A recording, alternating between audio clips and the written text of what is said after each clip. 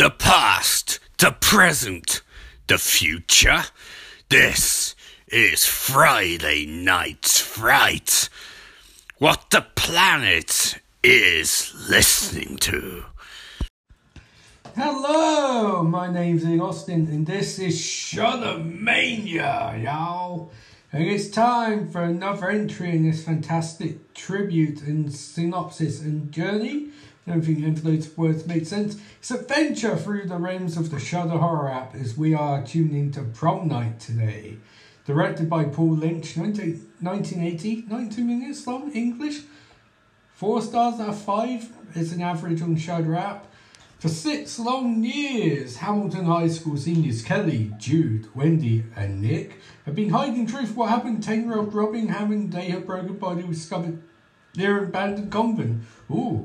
They kept secret how they taunted Robin. Oh no. Backed her into corner into, frightened, she stood on wind ledge and faced her death. Wait a second, that's probably been quite a fair bit of movie, I'm guessing. Fearing their behaviour responsible, they felt never to tell, full stop. However, someone else was there that day and now, is ready to exact their revenge, on prom night, full stop. I feel like that's quite a lot of the movie that's just spoiled for me and for you as proxy, but hey, when in Rome or when in a chilled out environment, I guess. Anyway, Prom Night is going to be reviewed shortly, just after this word from our sponsor.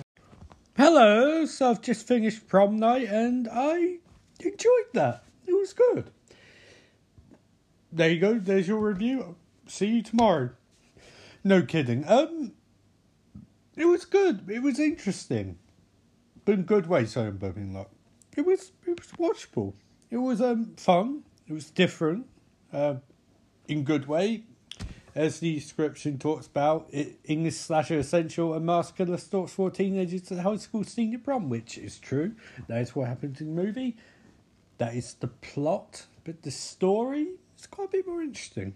It's playing on the ideas of some of my favourite horror movies, something like Pieces, that sort of thing, where a lot of movies try and guess who the killer is, and that is actually quite fun for a horror movie, because if you know who the killer is from the start, like something like Nightmare on Elm Street or something like that, it's not bad. It can be very watchable depending on how iconic the killers and how interesting they are. But sometimes not known's quite cool. One of my favourite Friday Frames movies is, I think, Part 5, where they're at the behavioural house, Outlook house, whatever it's called. And you're not sure who's doing it or why. You believe it's Jason, and then they trick you and they reveal it wasn't Jason after all, which is quite a cool little twist. The movie does that because it goes the Masked Ninja route, which is always a good route. Sorry, I'm drinking Bud Light. Not sponsored by, but it's pretty good anyway, I find. So it goes the that route. And also, I mean, the prom night setting allows for a bit of colour, a bit of dynamic intent in the movie.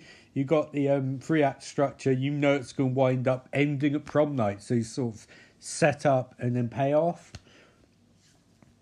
I would say the only problem I have with is, well, I have a couple of problems. First is they age a lot in 6 years. And by age a lot, I mean they look very young. And then 6 years later, they're like the guys are muscular and buff and the women are fully formed. And that seems quite a quick turnaround because I get the impression they're about, 8, 9 in the opening? And then they're, 15, 16 at the end? And I don't know about you, but I sure as shit didn't look like that 16. Or now, but definitely not 16. So that I question. Other things. Well, I suppose the first thing to talk about is the acting. I mean, it's a horror movie with Leslie Nielsen and Jamie Lee Curtis, so you know you're going to get some good acting. And I'd like to take this moment to just point out that I know Leslie Nielsen did a lot of movies like Naked Gun and Accidental Witness and, Scary Movie 3 and stuff like that. But he seriously can act. Like, I think sometimes we forget. This is a guy who made his name rather, making genre movies, like cop movies and sci-fi movies and things like that. The reason he's so good at Naked Gun is he knows exactly the tone to go for. But when he's trying to seriously, he is really, really good at it. He's a crazy good actor. Very, very emotive. Very good facial expressions. And Jamie Lee Curtis obviously is a wonderful actress who is so good at having little touches in character, and it, actually, to be honest, they kind of overshadow the rest of the actors, not meaning to, but just by nature of their acting. I mean, this was coming off Halloween, so Jamie Lee Curtis was becoming star at this point. I don't know if it's before The Fog. Maybe it's the same year as Fog, but yeah, she's becoming a horror movie star at this point, and then obviously she'll go on later on to make things like Trading Places and A Fish Called Wanda and True Lies, you know. True Lies, not particularly great movie, it's a good action movie, but Fish Called Wanda and Trading Places, great movies, really good actress. So that's a good plus, the acting. And like I said, the murder mystery part of it is really interesting.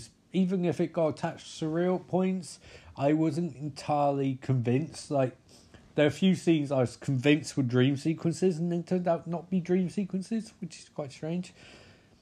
Because they're so bizarre. Like, and at one point I thought one of the characters had been knifed him back, but he's just punched really, really hard.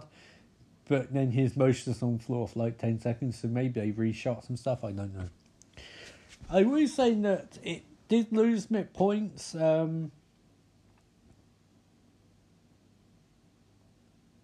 Because mainly all that set up to get to prom means that you're not having any of the killings up to that point.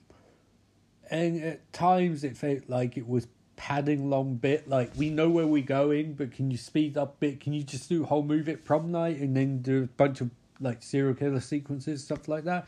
But also played with some tropes which are quite good. You know, the teen males obsessed with sets and women who don't want to feel objectified, which is quite, you know, important, and especially in this day and age.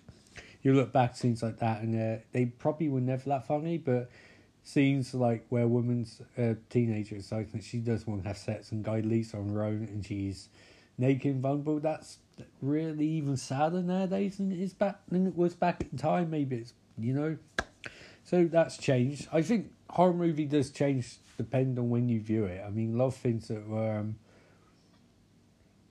guess a lot of things that Freddy Krueger doing like the 80s, maybe at the time would be scary, but now it's kind of like, it's a bit knowingly shit, but naff, but it still works despite that. I was saying that this following Halloween for Jamie Lee Curtis, this wasn't as good as a movie. Halloween was very condensed, very tight, very expertly crafted. And this movie did have the nice setup for the final act, but apart from that, I don't necessarily know that there's anything groundbreaking. Just a very watchable horror movie. Something like you'd expect Eli Roth's Thanksgiving to be, where it's competently made by someone who loves the genre. Some little nice touches. The opening scene with the kids is particularly creepy, and in a real way, I mean, they are using repeated dialogue a lot, which can be grating at points, but in this case, it kind of works, you know. Kids are stupid, all of that, and reveal of who the killer is quite emotive and does add a bit of power to the movie. I think the acting and a few of the scenes in particular are quite emotive, and it's kind of strange because normally in horror movies you shrug that stuff off, but in this movie they do a reasonably good job of capturing emotion. Particularly at the end, something which in some ways is a bit narmies when they reveal who the killer is. I won't reveal who it is, but when they reveal who the killer is, and it's a bit... In some ways it's over the top, but then Jamie Lee Curtis goes into acting overboard to re-ground it in some semblance of reality. You know, she's very powerful, and her acting kind of jants it back in place, even though it is quite goofy. So, what would I say overall about this movie? I'd say I'd probably give it 3 out of 5. Very watchable. Much better looking than the sequel, which was tacky as anything, and which I'll have to throw on list for tomorrow, I guess. So I'll be doing Prom Night 2 tomorrow. Do a little read out of it. In this supernatural sequel to the slasher classic Prom Night, oh Jesus, sexually voracious Mary Lou Maloney is burned alive after winning prom queen in 1957. What the fuck? 30 years later, her spirit returns to possess Vicky, a cheerleader who's been chafing under her parents' repressive rules. What? Mum and Dad soon getting eyeful after Vicky starts acting out, but Mary Lou is more focused on revenge on man caused her early exit from Earth, who's now a school principal. A fun and frothy mashup of Nightmare on Elm Street 2 and Carrie Prom Night 2 is an essential entry in 1980s slasher canon. Fucking Michael Ironside? Seeing Principal? Holy shit, that sounds amazing. Well, that'll be on this docket for tomorrow. It also has 4 out of 5, but this one had 4 out of 5, so I don't know if you can really say that's a ring endorsement. But hey, there you go. This was Shuddermania. I'll be back tomorrow with Prom Night 2. And I'd like to say, as always, remember, life is beautiful.